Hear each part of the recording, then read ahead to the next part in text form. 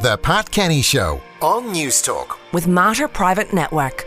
During current restrictions, don't ignore your health concerns. Our expert team is ready to help. Jess Kelly, our tech correspondent, is listening to that. I know she is a very clean person, cleaning all the time her desk and all her equipment, which is manifold.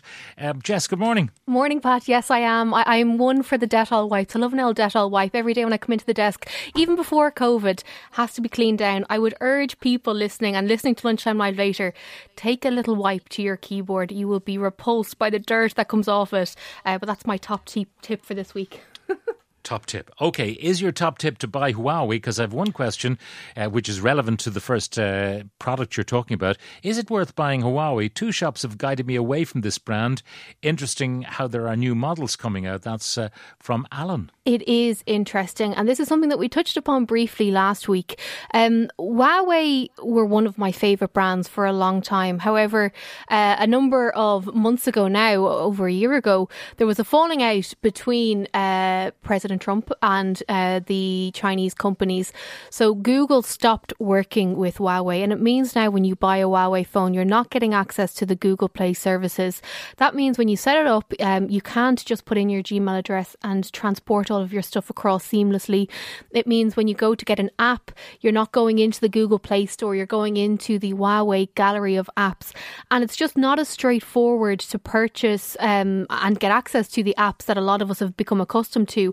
So while the technology is still incredible, and they are bringing new phones out, we're going to talk about one in just a second. I myself, as a tech fan, despite the cutting edge tech that Huawei use, won't be using a Huawei phone as my main device for some time, purely because it's not as straightforward to get access to the content that you want. And that is a shame, because last week Huawei unveiled two new phones. Anyone who's been watching the Huawei story over a number of years will know that the P range is their flagship. So it's like their S. Samsung has the S21, 22 and so on.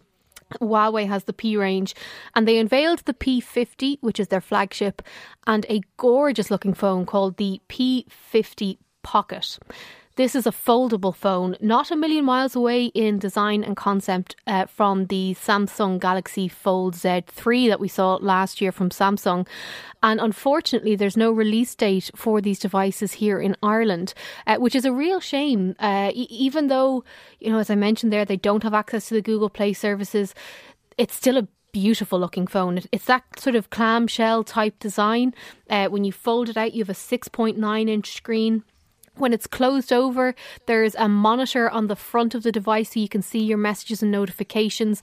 There's also stunning camera technology in this device as well. So you've got a 40 megapixel true chroma camera, 13 megapixel ultra wide, and a 32 megapixel ultra spectrum camera.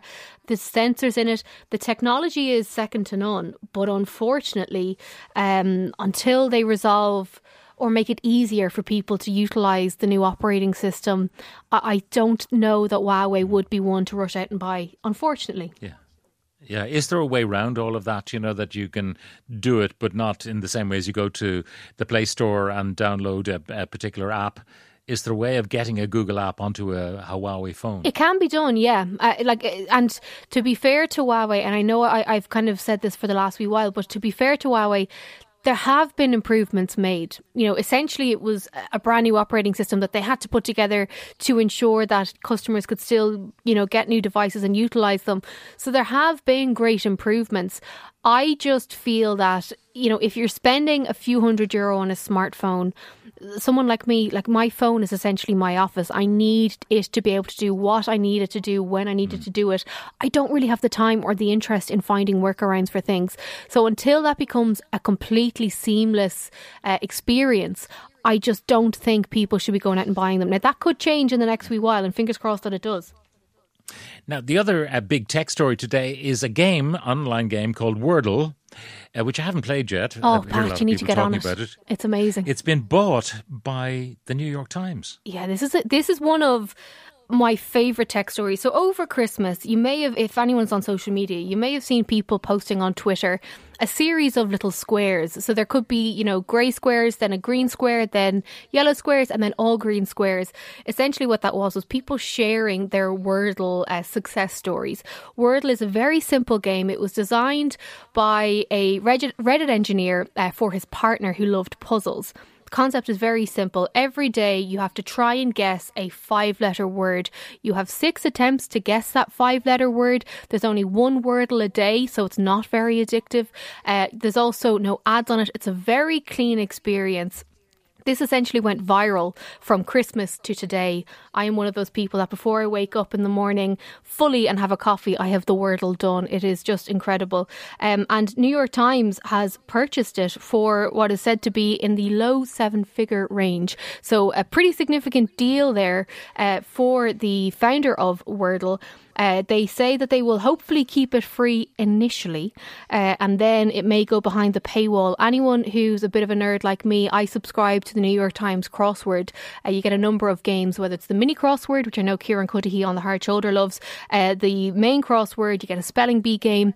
So it looks like Wordle could be going into there. So it's great news for the founder of Wordle.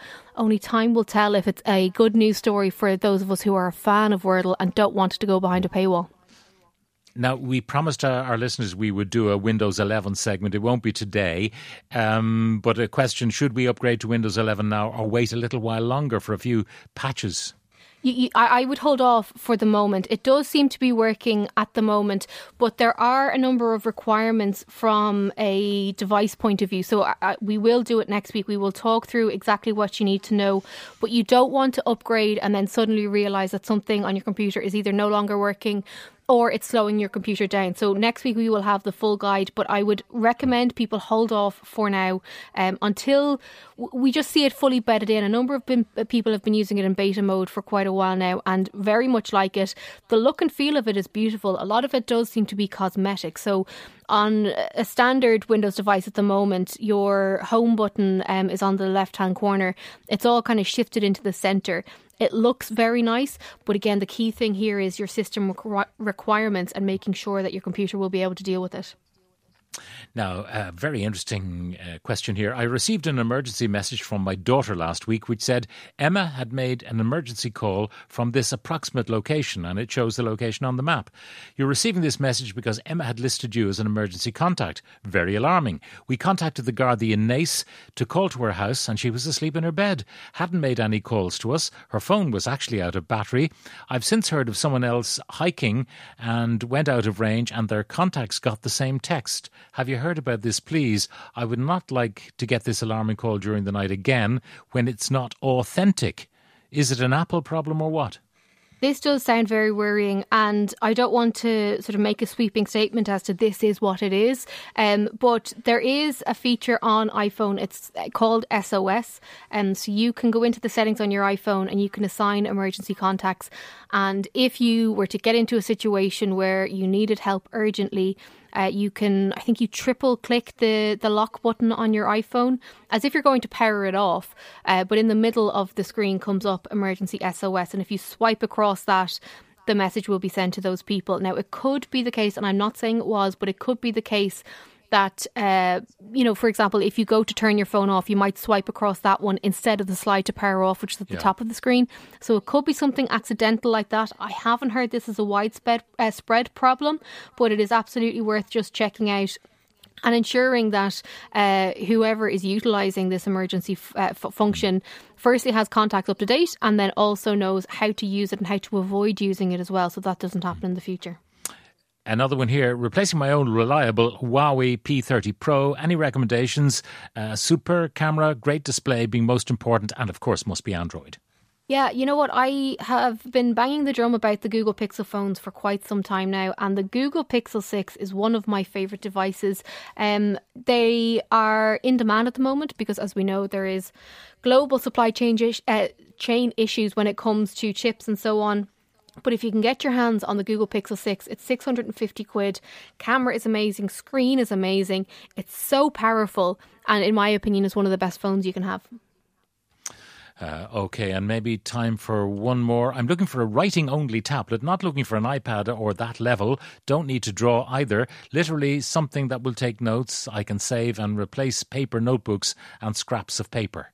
So something just to kind of scribble on. That's from Gary. Yeah, Remarkable sounds like what you're after. This is it's like an e-ink tablet that's only function is to replace your notebook. The handwriting recognition on it is very good. You can save, you can search. People do swear by it. Now, I do know a lot of people who purchase them and then after a while wish they had, invested in an iPad, which is only a little bit more money, and it can do more things. But look at Remarkable and that might tick the box for you. Jess Kelly, thank you very much for joining us.